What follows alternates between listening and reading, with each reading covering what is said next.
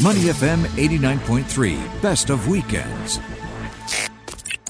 Joining us now from Hong Kong, Nick Halla, the Senior Vice President for International for Impossible Foods. Nick, great to have you on. A big announcement this week. Impossible Foods now available in stores in Singapore, I would imagine elsewhere as well. First of all, how are you doing?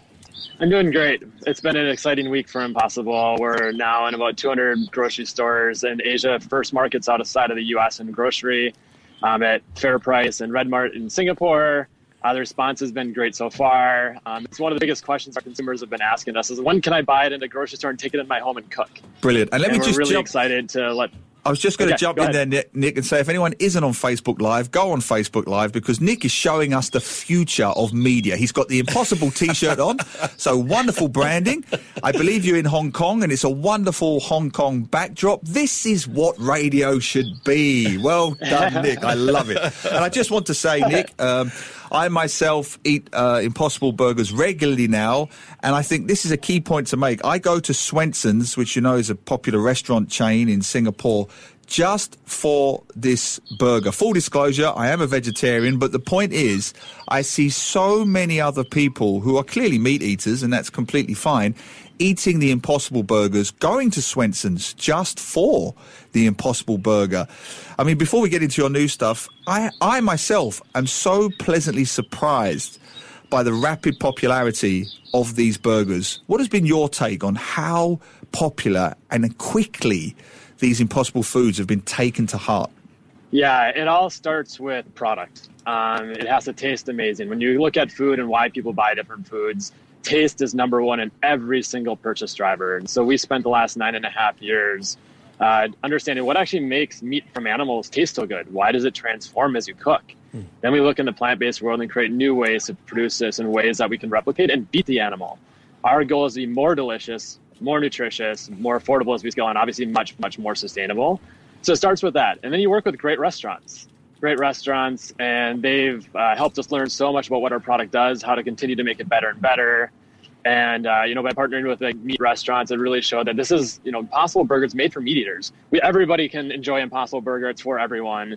Our core target has to appeal to the avid meat lover, because that's how we change the environmental system of food production. So about a recent survey actually in the U.S. showed that about 90% of our consumers are meat eaters, and 75% of all the meat that's consumed, Impossible that's consumed, is in direct replacement of meat from an animal.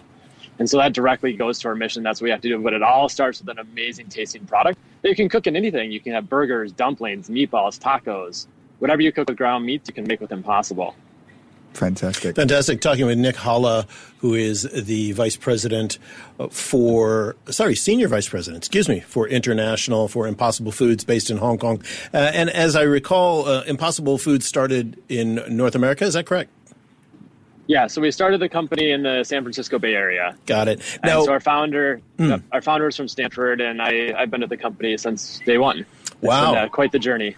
Awesome. And the shift that you've had to do from North America, obviously that was a big market to crack first, and then going overseas, coming to Asia. What have you noticed in terms of how the plant-based foods translate to Asia versus what you've had to do to get them accepted in the U.S.? Yeah, so we ended up launching in the U.S. About 4 years ago with David Chang, meat chef in New York City. In less than 2 years, we launched our first international market, which is here in Hong Kong, and then shortly after in Singapore. And we knew we needed to go to the Asian markets very quickly. 44% of global meat is consumed in Asia. So for our sustainability mission and to change the way food is produced, we knew we had to learn about Asian cuisine, Asian culture, and how all the different cultures throughout Asia. And so one thing that I had noticed right away is in the U.S., it's such a burger-heavy culture, and that you can do a big business really just based on burgers. In Asia, you have to have everything. It has to work in dumplings, meatballs, samosas, anything that you cook with. And because like in Singapore and Hong Kong, they've been great learning beds because you have a mix of every single global culture here, and then the mixes between them with cuisine. And so we've just learned that we have to have a product that's really robust and can be cooked any way. Yeah. And then we continue to make product updates to be able to meet that with the consumers and our chefs here. I just want to pick up on one statistic there to emphasize it. You said 44% of the planet's meat consumption is in Asia alone. Is that right? That is correct, and growing. That's astonishing because it ties in nicely with a wonderful statistic that I was reading here. Impossible Beef, as an alternative, obviously, to ground beef from cows, uses 87% less water. Now, in a country like Singapore, where our water resources are essentially liquid gold, that is astonishing. 87% less water, 89% less greenhouse gases, and 96, here's the key point, 96% less land. Now, obviously, in countries like land scarce Singapore, land scarce Hong Kong, where you are, that's so critically important.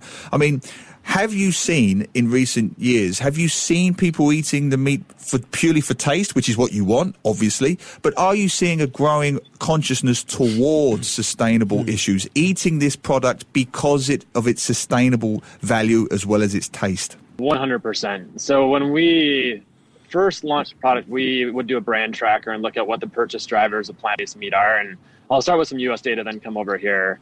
Just because we do have more U.S. data from like the deeper brand studies. Sure. But you'd go to the purchase drivers. Number one is taste. It has to taste amazing. If it doesn't taste amazing, it doesn't matter. Nutrition is always towards the top. And right at the bottom was sustainability. Now when we do that same survey in the U.S., the third purchase driver is sustainability. And it's completely changed that fast. And we're seeing the same trends here in Hong Kong, same trends in Singapore. Consumers want to eat something that they feel good about. It's something that, like, every time somebody has an Impossible Burger, they're doing something good for the world, and it's a real difference. And it's very empowering to our consumers. Yeah. We got a couple of packets, compliments of you sent to us yesterday. I believe it's the first one is the 340-gram pack. Neil, maybe you can hold that up for us. I will. So these are, I guess, 3 or 4 burgers. Yep. It is there, right? I did bring it in, didn't I? Keep going. The suspense, Glenn, the suspense. We're live. I think it's killing all of us. But the packet that we have that Neil's holding up now, I believe that's the 340 grams. So that's about $17 Singapore. For this pack, that is still quite a high price point, certainly for most Singaporeans.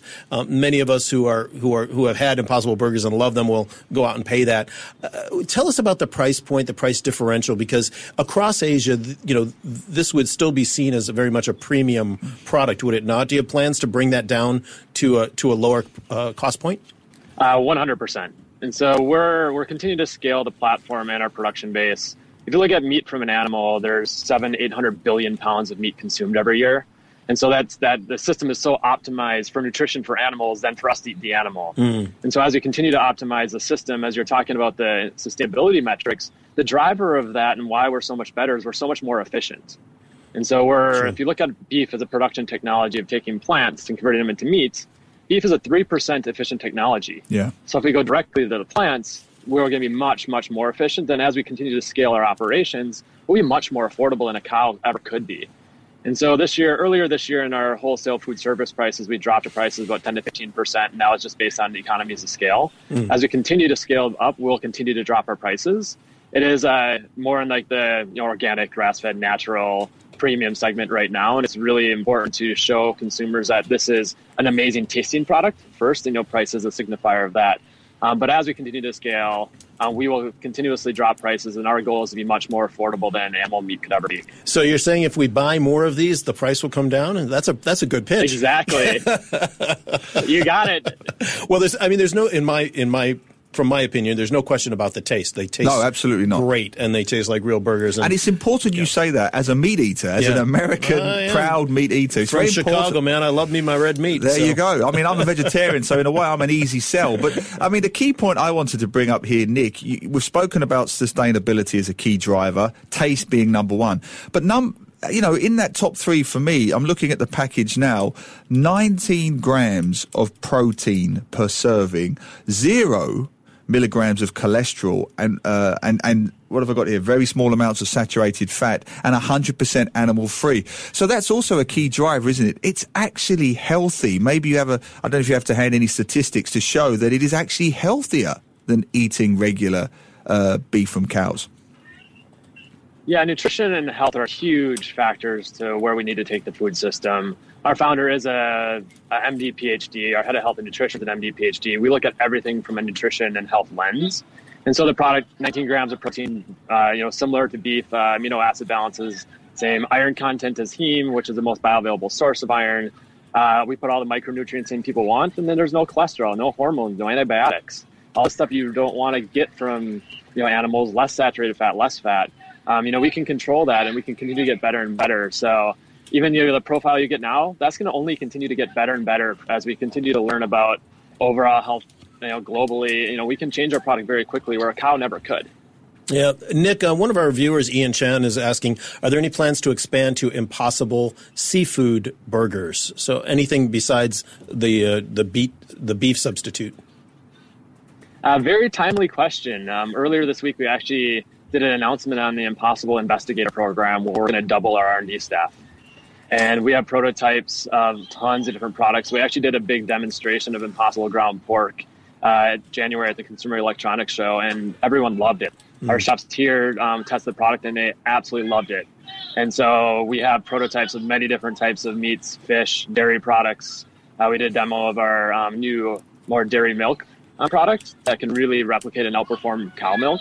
And so we're going to continue to innovate the platform, and the goal is to be better than anything an animal does for food, anything an animal does for food. If all of that sort of originates in San Francisco, originates in the U.S., when would you expect to see some of those products potentially come to Asia, if in fact they do make it out of testing? Pretty quickly. And some of them are designed specifically for the Asian markets. You look at a pork product. Pork in the U.S. is not as big of a category, where in a lot of Asian markets, pork is the main staple. Sure. And so that is a product that's very designed for the Asian cuisine and Asian cultures. Nick, you know what I'm fascinated by? The taste element and the research that you guys do. We've spoken to one or two of your colleagues before from Impossible Foods, and am I right in saying that you found in the plant, whether it was a particular enzyme or a particular something, that triggers the same sensations in the brain that meat does? Is that correct? And I just thought that was absolutely fascinating. Yeah, this is the beauty of the platform. And so when we started building the team, we were all hiring those basic, deep researchers to understand the fundamentals of what drove the properties of meat, fish, and dairy foods. So one thing that we learned really quickly is, if you take beef and you put it on a grill, a steak or a burger, you get that explosion of flavors as you cook. And that's driven by this chemistry that happens when you cook. And there's hundreds, thousands of different molecules that are created as you cook. And if you wanted to replicate that one by one, it'd be very complex. But what we learned is there's a protein called myoglobin, or you can think about it as a heme protein, like hemoglobin in your blood, myoglobin in muscle. And we use a protein called leg hemoglobin, where that heme is the same. And so all that exact same flavor chemistry, that explosion of flavors as you cook, happens in Impossible just like it happens in meat from an animal. That's like that craveability comes from that. That and then the fattiness, the richness that you get from meat too. Yeah. Nick, just to wrap up, I believe you also have a cookbook as well. And some people might be saying, well, hey, I like a burger, but I'd like to do something a little bit more interesting with it. Yeah. You have an Impossible cookbook. Is that correct? Yeah, and that's a question from my wife specifically. She said, where's the cookbook? It's coming. Yep, it's coming soon. We actually launched a cookbook a few months ago in the U.S. We have a lot of our top chefs and partners have put their own recipes in of their favorite dishes and cuisines and creations. And I think on our internal Slack channels, like we see it all the time, different employees posting their recipes they're creating. And so we have some employee recipes, some of our chef recipes in the cookbook. It should be in Singapore very soon. Mm-hmm. And so you can order on several different platforms. And it's an amazing compilation of the creations you can do. And of course, you can do a lot of stuff even outside of that. I saw in some of the publicity material that you had sent over that some of the recipes will include from Singapore's Andre Sohn of Park Bench Deli and Ricky Leung of Empress, too. So that's kind of a nice local nod there as well to our local chefs. Yeah. Yeah, cool. Completely. And I think that's it shows the global platform of Impossible. Like we have chefs all over the world that love cooking with Impossible. And I'll just say finally that I think the products like this give us a little bit of hope in a year when there hasn't been too much of that. It's been a very precious commodity. Anything that gives our planet a fighting chance. Everybody knows the statistic that if the rest of the world consumed in the way that Singapore consumed, we would need 4 planets to feed the planet. So we need more sustainable products. And products like this, Nick, they have to be the future, don't they? That's right. That's right. And our younger generations are driving this more and more than anything else, too. And so the future is looking very bright. Nick Hollis, Senior Vice President for International for Impossible Foods from Hong Kong. Thanks so much for being with us today. We certainly look forward to seeing all the Impossible products in over 100 NTUC Fair Price stores across Singapore. Thanks, and we hope to get you on again when you get all the seafood burgers coming into Singapore. We want to have you on again and talk about those. Thanks, Nick. All right, take care, guys. To listen to more great interviews, download our podcasts at moneyfm893.sg or download the SPH radio app available on Google Play or the App Store.